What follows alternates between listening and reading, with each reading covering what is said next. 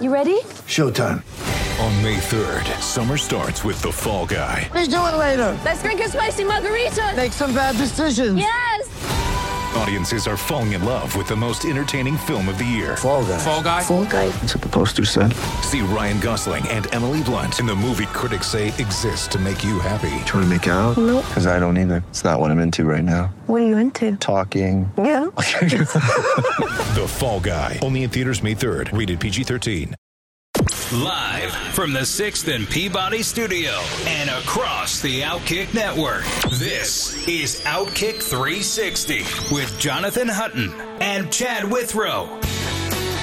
Out of the gates and ready to go. Outkick 360 is underway. Wednesday edition is here. Plenty to hop right into in regards to the NFL, college football, and more. Bobby Carpenter of SiriusXM, Outkick's college football contributor, will join us in about 20 minutes. Looking forward to that conversation as always. We'll get his early thoughts on the college football playoff and much more.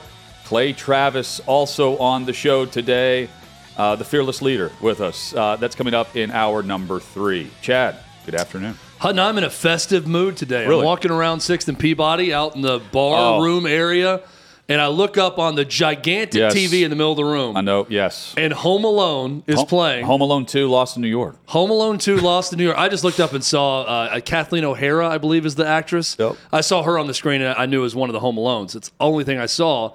And then they're playing the holiday music throughout 6th and Peabody.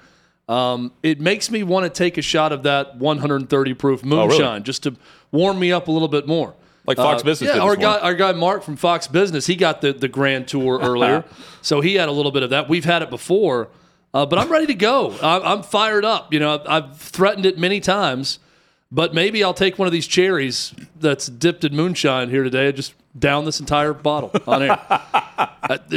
At some point, it's going to be the day. Have I told you the story about my buddy Frank in college, in my fraternity? In every band party we had at the University of Tennessee, The guy that did every Dares? time he would wait until I was talking to a group of girls. Okay. And Frank would come up to me and just stand about 2 feet from my face, and he'd have his full beer in a red Solo cup, and he would slowly threaten to pour it on my head, and he's looking me through my soul, right into my eyes the entire time. And he's doing this number, and it's just getting closer and closer. And I'm looking at him laughing, thinking, you're not going to do this, Frank. It's not going to happen. Never going to happen. You know, the girls that I was talking to ran off, maybe because of me, maybe because of Frank. We don't know. We'll never know. But they ran off when Frank did that. And then our senior year, one of the last parties we had, Frank put the entire beer right on top of my head. It was an amazing long con. To have that long prank going that way and then to pay it off in the end, it was beautifully done by my buddy Frank. Withrow has threatened to do things on the air twice in regards to food. Once, hot dog eating contest we had about a decade ago, where I don't know what the challenge was, but you down like... The challenge was I was hungry and wanted to eat a lot of hot dogs. So we down like there. 20 of these or something. Yeah, but they were... people called me out on this, and they were right. They were like mini hot dogs. They were like half hot dogs that they gave us. They were large. I mean, for I had more 20 than that. of them. I think I had 27. Okay. But I had it over the course of our 3-hour show. 20 large hot dogs. This wasn't then. 27 mini dogs. This wasn't a Joey Chestnut, eating them in 2-minute type thing. So the hot dog eating contest, that was also the same day, I believe, that the... It's more about volume, not speed. That's what I'm trying to say. I'm going to get to that in a second. That was the same day Lance Armstrong's scandal broke, I think. Yeah. I think that... Weird day. Remember that day? Yeah. It's a weird show that we remember. Weird day. So you had that. What about 2 months ago, you were putting pickles in your mouth. Here at 6th and Peabody, and I would say the cherries are far less awkward today if you want to go that route. It's not cylindrical. That's the good news about the cherries. Yes. They're circular and not cylindrical. That's going to help me out a lot in terms of for visual purposes. I won't be putting a cylindrical object in my mouth this time. It'll be cherries. But I do like the festive motif here with the red and green. It's got me in the spirit, Hut. I am fired up and ready to go on a big show today. Let's hit the headlines before we get to Bobby Carpenter. You can join us at Outkick 360 on socials. Hit us up in the YouTube chat as well. Just search out and subscribe to Outkick 360. Chad, the soothsayer, when it comes to what Louisville wanted to do, and if you're a fan of Louisville and you lose Satterfield, and you upgrade by getting Brom, your guy.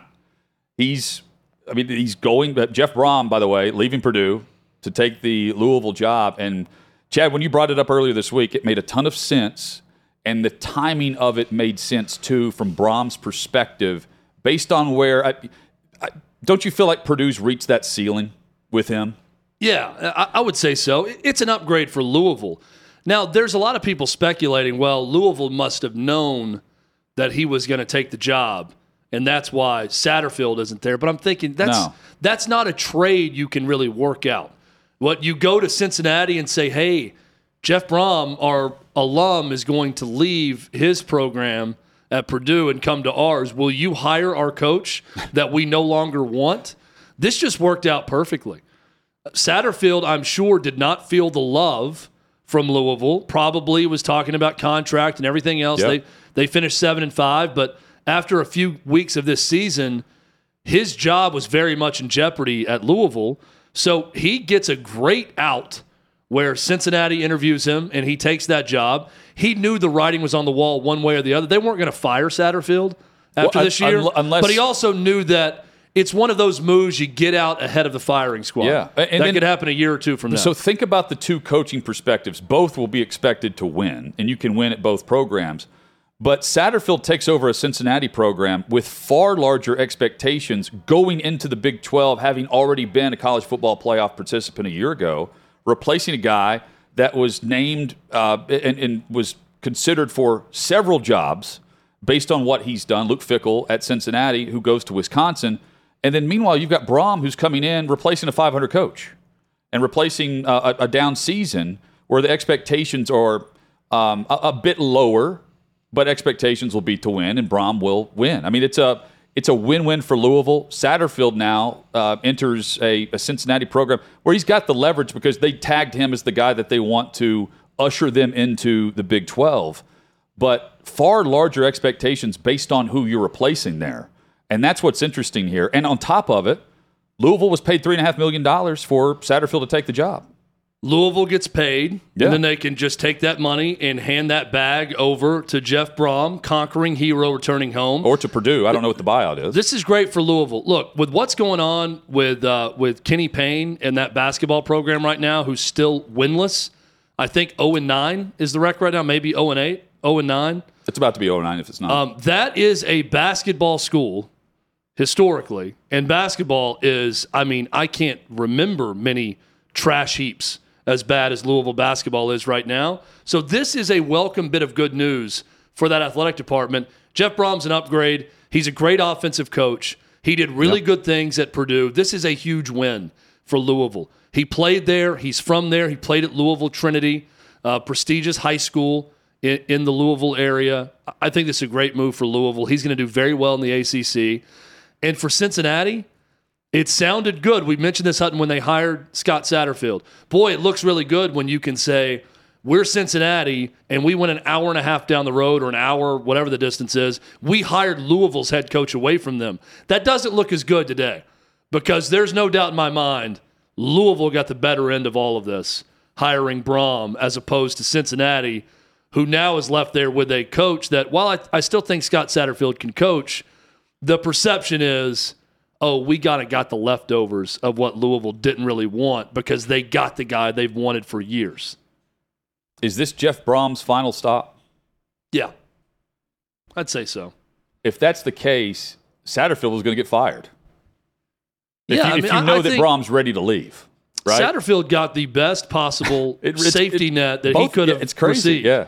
But I'm just fighting against this notion that, Satterfield was told to leave because they already had an agreement for Brom. No, yeah, right. Do I think that influential Louisville people talked to Brom before Satterfield left or talked to him during the season, and they got some pretty strong assurances that he would leave Purdue this time around? Absolutely.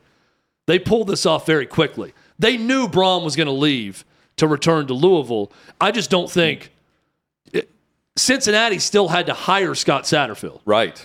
So this isn't you don't trade with Cincinnati if you're Louisville and say, hey, hire our guy, And forget about Alex Golish or anyone else you're interviewing. Hire him because we've got the guy we really want, and we don't want this guy, but, we want you to have him. No way that Not happened. good enough for us in the ACC, but good enough for you guys moving to the Big 12. No, that's not the way this thing happened. Scott Satterfield did a good job interviewing there and apparently doing a very good job in the interview process to land that gig, but ultimately – we talked with Shannon Terry about the plus minus in the transfer portal. This is a transfer portal situation. Louisville ends with the plus. Agreed. Davey Hudson with a great note here. Davey, tell us, you looked up the hoop schedule for Louisville. It's 0-8 or 0-9? They're currently 0-8, and their next game is against the 1-9 Florida State Seminoles. Davey yesterday What's the brought line up on that Florida State was 1-9, and that blew me away. I'm thinking, is Leonard Hamilton still the coach there? Let's affect the spread on this game. Leonard Hamilton, Jim Boeheim, just coaching themselves into retirement. And I mean, a forced retirement. That Boeheim, now last year and this year, complete slippage within that program. Maybe they turn it around. There's still a lot of time, but boy, I was shocked to see that. But Louisville, and they've got Davey knows this, they've got a former 5-star player in Brandon Huntley Hatfield who started a good bit at Tennessee as a freshman and was a contributor. And I'm thinking, how do you have a 5-star player on your team, even if you're surrounded by high-level walk-ons at Louisville, and you can't beat one scrub opponent in your first 8 games? Well, don't they also have a recruit whose dad was hired and they got him from Kentucky, or is it reversed? Remember that story? Well, I'm pretty sure that I got to look that up. It's one way or the other there. It's flip-flop, but I want to say Kentucky got the coach's son. Which, okay. They got him anyway. I mean, that's even worse. Because you almost hire a guy thinking, well, we're going to get this, transformational talent because that's his kid, and I think the kid went to Kentucky. But I'll look up that story. Louisville did have a top 25 recruiting class as well. Like this year, those guys are there. That's, that's. I do not understand how. I mean, we like to overly tout our own coaching or GM abilities on this show. I think I might be able to win a game in that first 8 They've if I got was Florida Louisville's State head coach. Saturday, and they'll host Western Kentucky. They'll host Florida A&M, and then they'll host Lipscomb from right here in Nashville. Hit us up at Outkick 360. They opened the season, by the way, losing to Bellarmine, which Bellarmine. Yeah, so they got. I only know this because I once talked to a girl for a short time who was a student at Bellarmine in Louisville when I went to UT. Bellarmine is like a 3,000 enrollment Catholic school in the city of Louisville. How you're like, tiny. This girl allowed me to speak to her from Bellarmine. Yeah. Well, she wasn't there when Frank dumped the beer on me. Okay. I think she was just there at the party that he threatened it. Yeah. That's why I was allowed to speak to her. They've had a tough schedule so far, but they've lost to Bellarmine, Wright State, Appalachian State, Arkansas by 26. They lost to Texas Tech, Louisville did, 70-38. They scored 38 points in that game, losing by 32.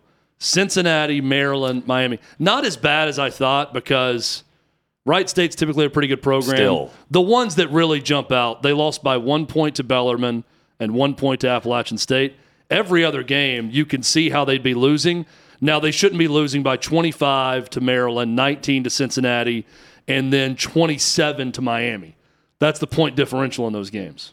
And if 1-7, 1-8 Florida State takes them down, here's my prediction. They may be going on a run here of winless all the way to Kentucky, which is New Year's Eve. Here's my prediction. They get Florida A&M on Saturday, December 17th.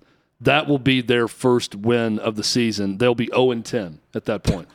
They'll be 1-10 after beating Florida A&M. That's me looking into the crystal ball for that Louisville season. Aaron Judge chooses pinstripes, and he makes a glorious decision. Baseball is better. Major League Baseball is better today because Aaron Judge remains a Yankee. And consider the decision that he made where, he's back and forth between the Giants and Padres had an offer, and then he chooses the Yankees, where the Yankees come back over the top and pay him. And, he bets on himself and he wins. He would have won if he had just played this out and taken the bag and not gone back to New York. But what he's done is he has now ensured his legacy as a Yankee. And he has he has now paired himself with the Yankees for a lifetime. Consider he's already getting, 360? Yeah, it's 9 years, 360. 9 years, 360. And he's 31 years old starting the baseball season whenever the season cranks up. So, the 20s are behind him. The Yankees are going to regret the contract at some point. But the pair of Judge with New York, and there's no fog with, is he, he's spent this time here and there, and there's no swan song season like we saw with Pujols with the Cardinals. This is now a lifer. Homegrown talent.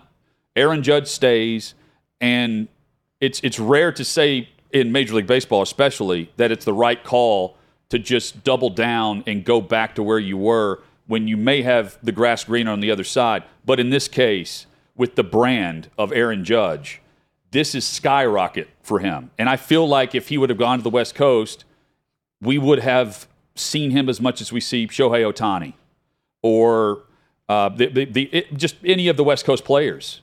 Now that he's staying with the Yankees, he is the face of baseball every single night.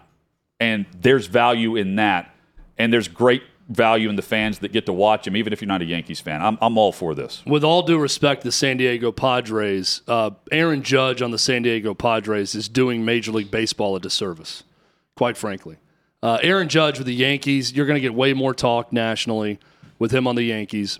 I think it's way better for Aaron Judge. There's just more.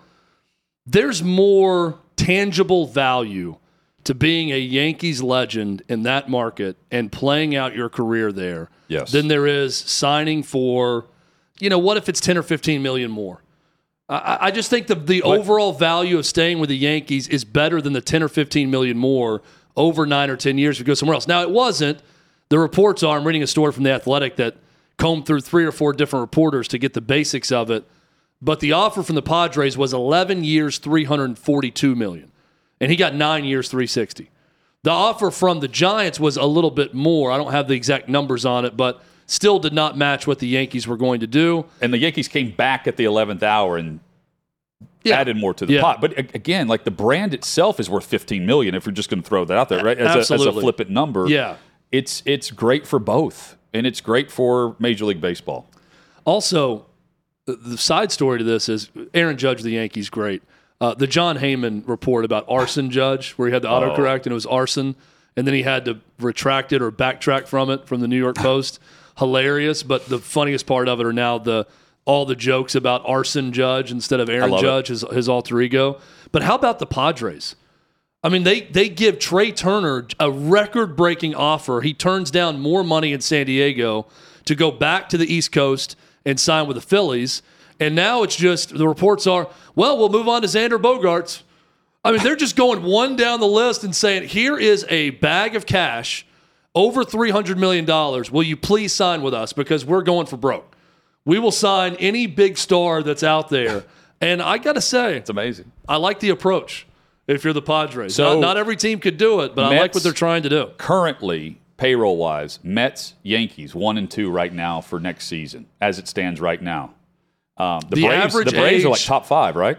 They're going to be, I think they were like 12th last year. They were surprisingly low. I think they're higher based on projections today. Yeah, they're going to have to add someone to the team at some point. They haven't done that yet, or anyone big.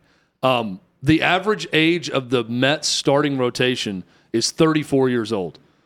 So they are after adding Justin Verlander, they are very old in that starting rotation. Experienced, good, talented for sure, but average age 34. Great for the regular season until you play Atlanta late. Bobby Carpenter joins us when we return. We're talking college football playoff, the decision to put Ohio State in, and the matchup against Georgia. Former Buckeye joins us next on Outkick 360. Get ready for the greatest roast of all time, the Roast of Tom Brady, a Netflix live event happening May 5th. Hosted by Kevin Hart, the 7-time world champion gets his cleats held to the fire by famous friends and frenemies on an unforgettable night where everything is fair game. Tune in on May 5th at 5 p.m. Pacific time for the Roast of Tom Brady, live only on Netflix.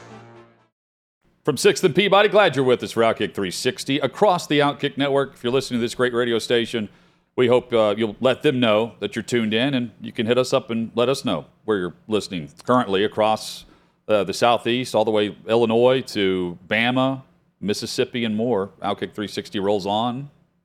Hunting quickly before we go to Bobby Yes. Carpenter, the coaches' votes are in for SEC Yes. annual awards. Hendon Hooker sweeps Offensive MVP, both AP and coaches. Will Anderson Jr., Defensive Player of the Year from Alabama. The one difference is Coach of the Year, Kirby Smart, and not Josh Heupel, as voted on by the coaches. Bobby Carpenter joins us. Mentioning Will Anderson, Bobby, coming off of last year, Will Anderson, best defensive player in football. You know, there's talk at the Heisman last year that he should have been a finalist. And he's had a quiet year for some reason, but he's been dominant on the field. Curious if you're watching him as much as you did last year when Bama's playing. Oh, I think he's muted. He's muted right now. Yeah, so if you're a defensive There it is. player, to be able, you guys got me? yeah, I got you now. You good? All right. So the problem is for Will is when you're a defensive player, like you have to be front and center all the time. And if you look at Bama this year, when you suffer a couple losses and you're maybe not like in the hunt, like they always have historically been, that just hurts your visibility. And so you can go on, you can even be a better player, maybe a more impactful player. But the reality is, the Heisman Trophy is a beauty contest. And if you're not playing on the final Saturday in your conference championship game, and if your final game of the regular season isn't a major consequence, LSU had the thing wrapped up for a while. I don't think there was just enough attention around Bama to draw him in, even though this year he may have been as good or even better than he was last season. Bob, I want to get your take on Ohio State from this perspective. They remind me of the storyline of Georgia from last year. You got the Heisman finalist with Bryce Young playing against Georgia last year in the SEC championship game. And in that moment, the questions going into that game were, can Georgia get over the hump of Bama? This year, it's can Ohio State get over the hump of Michigan? Well, Bama beat Georgia in the championship game in the head-to-head matchup we actually saw.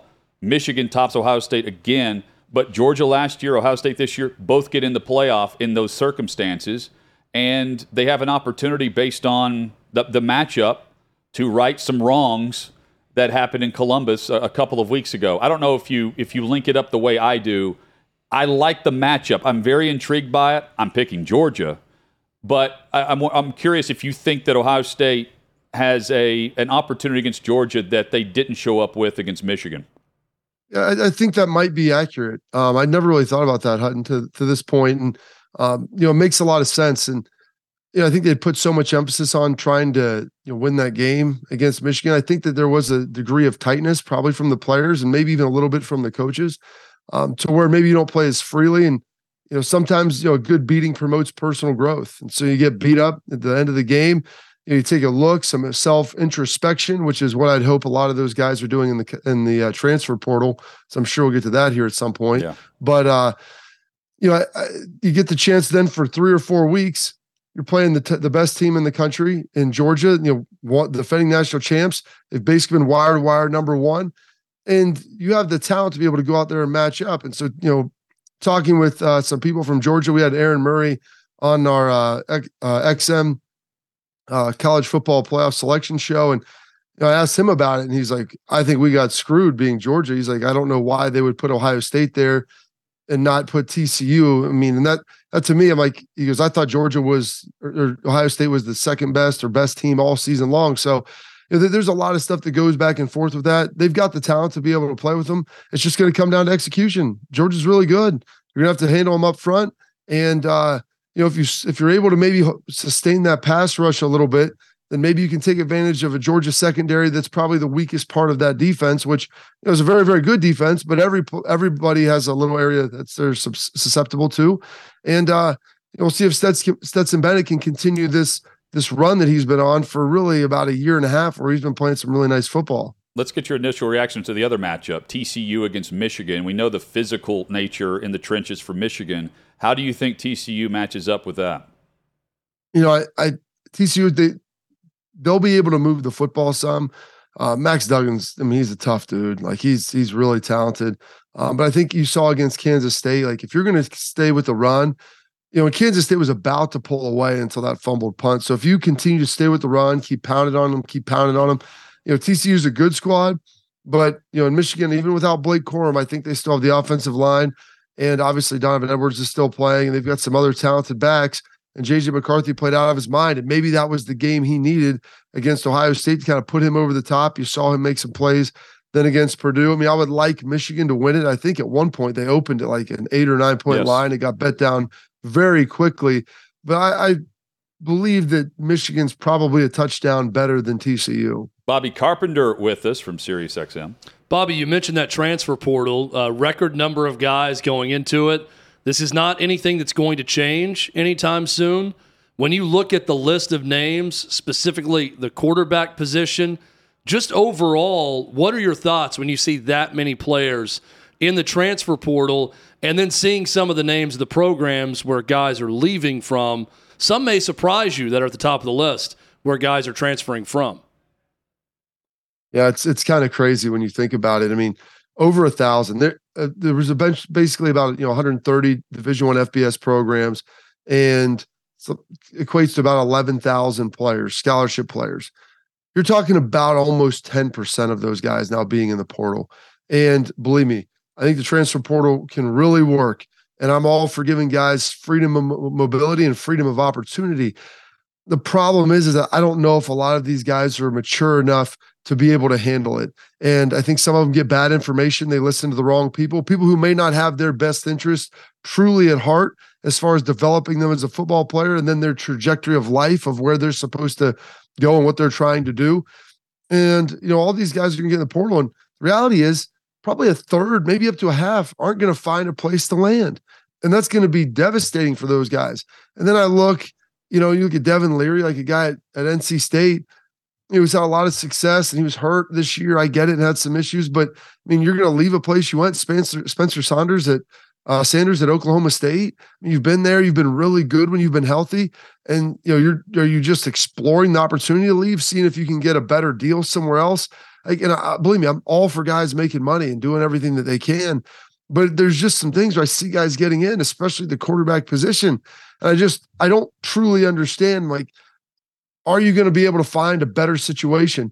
You were at some place where they have a good coaching staff, you have a good program, they've developed you, they've invested in you, you're the leader of the team, and you may have a C on your chest. And I get it, man. I'm never going to tell anybody not to maximize their dollars, but at some point, like, there needs to be some level of accountability. And, some guys, when they may not be playing and they're hopping in there that are, first and second year players who, think there's a better situation somewhere else.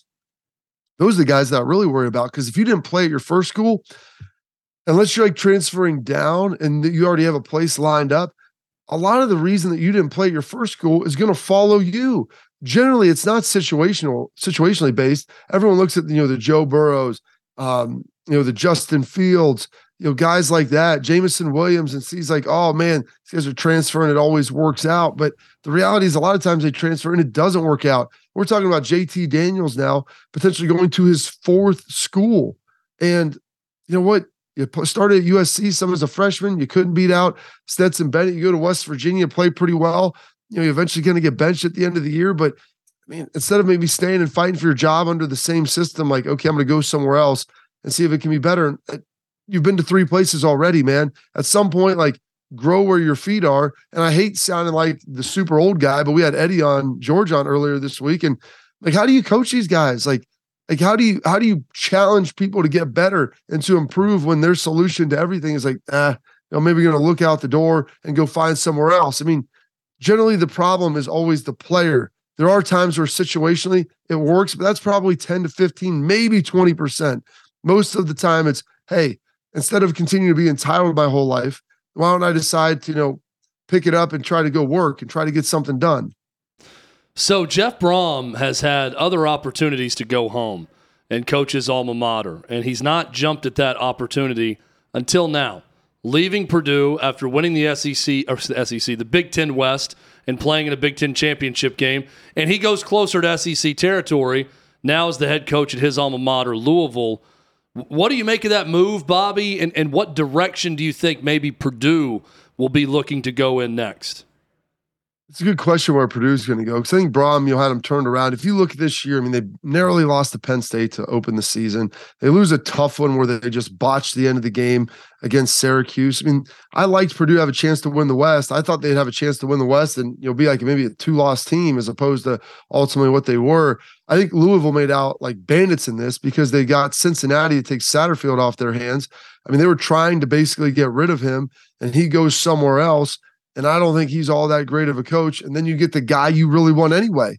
And so it appears to be a huge win and a huge coup for them. So Braum gets to go home and have the type of success, hopefully, that he really wants to have there. And, you get Satterfield out of there without having to fire him. So it's a huge coup, I think, for Louisville with what they were trying to accomplish. Deion Sanders, this past season, I don't know if many people know this, Mike Zimmer, the former Vikings coach, was an analyst for Jackson State. Deion is taking him with him to Colorado as his defensive coordinator. I'm curious what you just gut reaction to success. What is success for Deion at Colorado? What do you think actually comes of this hire with the investment in Prime? So I'll tell you this. I think Deion Sanders is a smart guy from a standpoint of he's a great promoter. I think he's a great motivator. He's a great CEO head coach. And to do that, he needs to bring in great minds around him. Mike Zimmer, I believe, coached him in Dallas as the defensive backs coach, maybe D coordinator at a point in time. He was the D coordinator my rookie year in Dallas. I have immense respect for Mike Zimmer as a coach who will hold guys to task. As someone on X's and O's, he's really good. Got a little tight and got a little sideways up there with the Vikings at the end. But, I think if he's coaching under Deion, he's perfect, because he gives them that structure. He knows how to come in and run the defense, and Deion can turn it over to him and say, listen, this is yours, Mike. You've got it. Go own it. Deion brought in, I believe, Sean Lewis, the head coach at Kent State, to run their offense. They run a very up-tempo offense. He's done great things at a place that historically it's really hard to win at. And so he's surrounding himself with high-quality people. And if you do that, you have a chance. The second piece is being able to get players. I think Deion has proven that he'll be able to get them. Down at Jackson State, that's one thing. Can you get those same guys from the South to ultimately go all the way up to Boulder? Like, that's the question. Or can you get guys in the West Coast footprint? Colorado doesn't have a ton of great football, so you're going to have to go other places. It's a beautiful city. They've got an awesome tradition. They've been bad for about 20 years. Can you flip that over? I think Deion can. If they're going to invest the dollars in it, then I think he's really got a chance. I want to ask about a couple bowl games, not in the playoff, but that are very good matchups. I want to start in the Rose Bowl. Utah had never been to the Rose Bowl as of last year, their first trip. Now they get back-to-back trips as they're going to take on Penn State. What do you think of the matchup between those two programs? It's Kyle Whittingham and James Franklin going head-to-head. Well, I think it's two programs that really want to win this game. James Franklin really needed this year. He took advantage of it. They won 10 games. They bounced back. They only lost to Ohio State and Michigan. And winning a Rose Bowl and going 11-2, when you have Aller waiting in the wings, Drew Aller, their freshman quarterback, like, in a really good young nucleus, like, you've got something to really build on and get some momentum going into this next season. Then Utah, what Kyle Whittingham's done, man, their players are bought in. They play really hard. And I was talking, I forget to who about this, doing a million hits. I was like, you go look at two teams about a decade ago that were dying to get into the Power Five. They're both in the Mountain West, and you have TCU and Utah. And I'm like, obviously TCU made the playoff this year, but I go, who has been more successful with their emergence into the Pac-12 and the Big 12? Like, TCU's won it. They've done some things. Utah's won it the last 2 years. TCU's obviously in the playoff, but both of those programs have ascended in an incredible way, and Kyle Whittingham has been awesome since taking over there for Urban Meyer. So it's been very, very impressive what they've done. They play hard, they play smart, and their quarterback's a straight stud. And Cam Rising, like, I love that dude. The shot he took in the face and then just getting up and going and playing. And laughing. I thought I was targeting. I guess I have no idea what targeting is anymore, but good for them not calling it. Good for him getting up, puts his helmet back on, smiles, and then talk some trash about Caleb Williams painting his fingernails. Another great program matchup is in the Orange Bowl, and it doesn't get much more orange than Clemson and Tennessee in that game. I wish Hendon Hooker was playing in this game and not Joe Milton. But on the Clemson side, you've got DJ benched. He's in the transfer portal now, and they're going with the freshman in this game. So reasons to watch this game for now, Bobby, but a lot of reasons for both these programs to watch this game for the future with these two quarterbacks because they will be the starting quarterback next season. Yeah, I think it's something that's important to note. Like you said, you're getting a little bit of a preview now. You would have loved to have seen Hendon Hooker in this game. You want to see what Klubnik is. Now DJ's gone. This is going to be your show. And you've got a couple weeks, 3-4 weeks to be able to prepare this. They just won the ACC. You should feel pretty good about the momentum you have going there. And we talk about it being a down year for Clemson. And it's not what they would have hoped and dreamed for, but losing a couple games and then ultimately winning the ACC. And if you get a chance to beat a team like Tennessee, who's played really good football this year, that'll be big. And then also for Tennessee, with the departure of Alex Golesh, how are they going to look offensively? I know Heupel's obviously heavily involved and calls a lot of it, but they still have some other adjustments there as Golesh is now down at USF trying to rebuild that program. So you're getting a little bit of a preview here of two teams that one had a massive ascension this year and just injuries kind of derailed them, and another one that looked like they're getting back on track. And if they can get their offense going again, I think you feel pretty good about the Tigers as well. Bobby, do you have a Heisman vote? I do. Are you allowed to tell us who you voted for? I don't know. They told us not to reveal it for a couple more days. But yeah, so they told us not to reveal it. It's my first year, guys. I'm trying not to get kicked off after 1 year. I'm happy that hopefully I would consider myself a football person.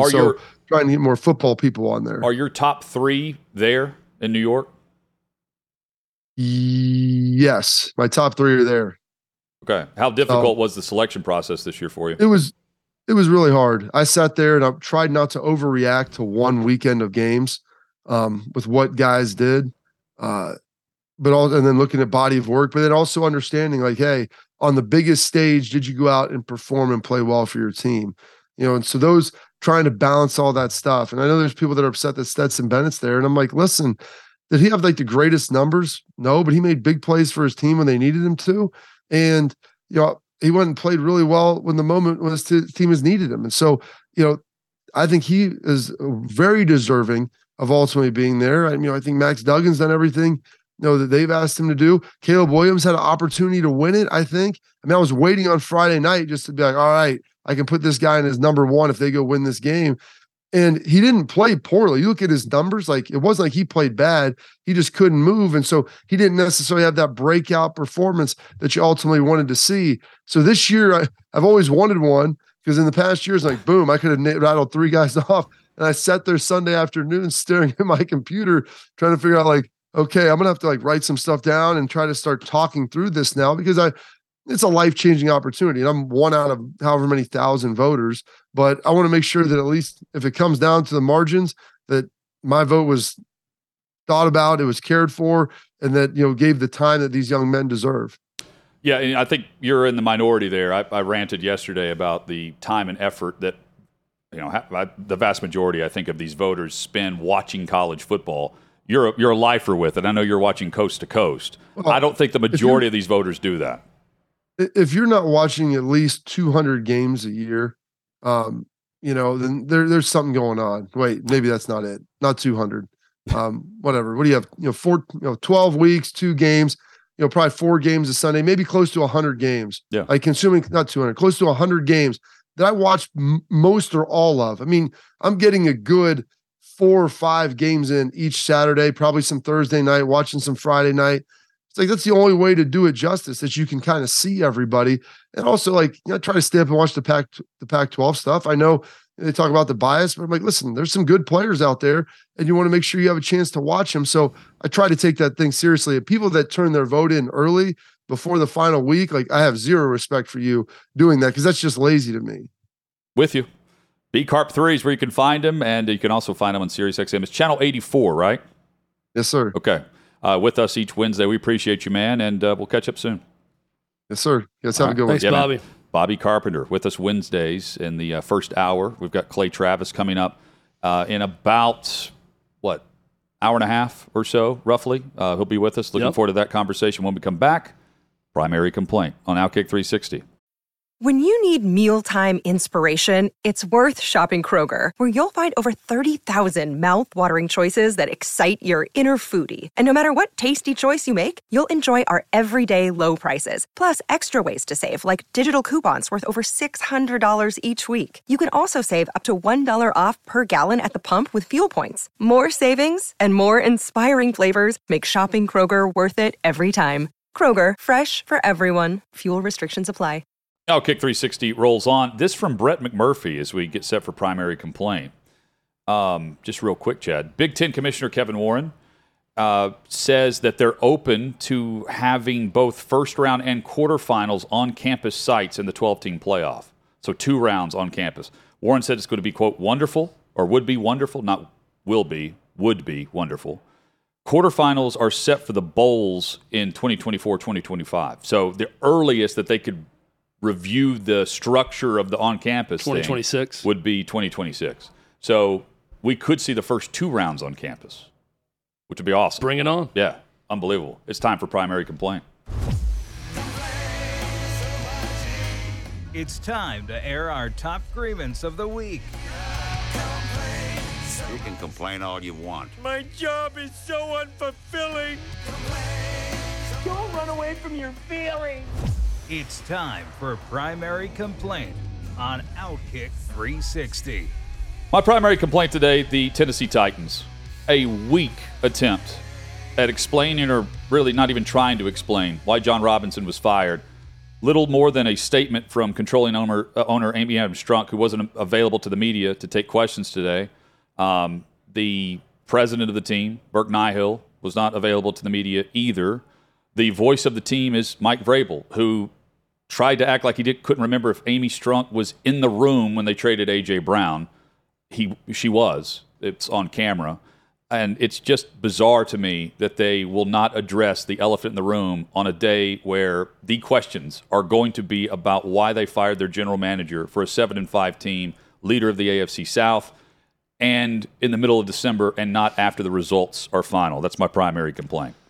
Completely and utterly ridiculous. Also completely and utterly ridiculous is my primary complaint, which is parents who turn their social media profile picture into pictures of their children either shirtless or in swimsuits.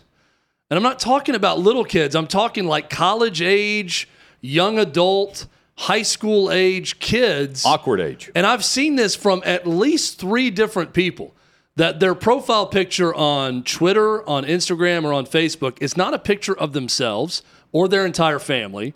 It is a picture of either their son, shirtless and ripped up, or their daughter in a very small bikini, or both of them together. I find this to be quite odd.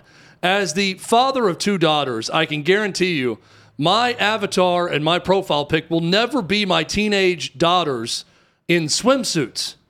Please, let's stop this. Let's make it go away. And that's my primary complaint. Corey Taylor next up for primary complaint on Outkick 360. Thank you, guys. It's so good to be with y'all again on this wonderful show. Mine is about Smokey the Bear. I grew up loving Smokey the Bear. My childhood, I remember seeing the fire rating on the sign.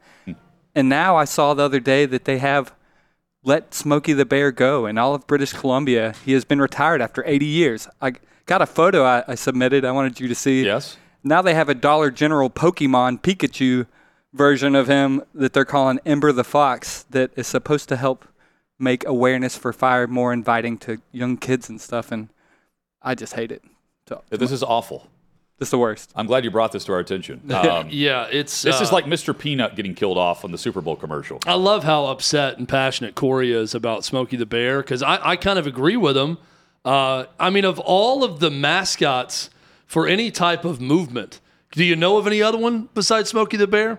Is there some big push to push out Smokey the Bear? Don't know it. I don't. Is there a mascot Ember the Fox? For not drinking and driving? Do they have a mascot that we don't know about? I mean, of all the PSAs out there about stopping forest fire, we know Smokey the Bear. We don't know any other mascot or anyone attached to it. We know Smokey the Bear, yet someone thought that's not good enough for them. I used to like Canada, you know? It just keeps going down and down. I never liked Canada, so. Corey Taylor bringing it. I take that back. if you go to Buffalo, New York, and you go to Niagara Falls, I do love the Niagara Falls side on Canada way better than the American side. The Canadian side of the falls is far superior. They have high-rise casinos. They've got better hotels, way better. That's the one area, that and maple syrup. That's where Canada wins, but certainly not with the elimination of Smokey the Bear. So terrible decision. Todd McShay is complaining about Jackson Smith in Jigba and whether or not he's truly hurt, injured, and the status for the college football playoff for Ohio State. Dive into that. Jeff Brom to Louisville, and Von Miller headed to injured reserve for the rest of the season with an ACL injury. We'll discuss the impact of that for the Buffalo Bills. It's official. He's not returning this season. We'll return in a matter of minutes. Outkick 360 rolls on across the Outkick Network live at 6 and Peabody.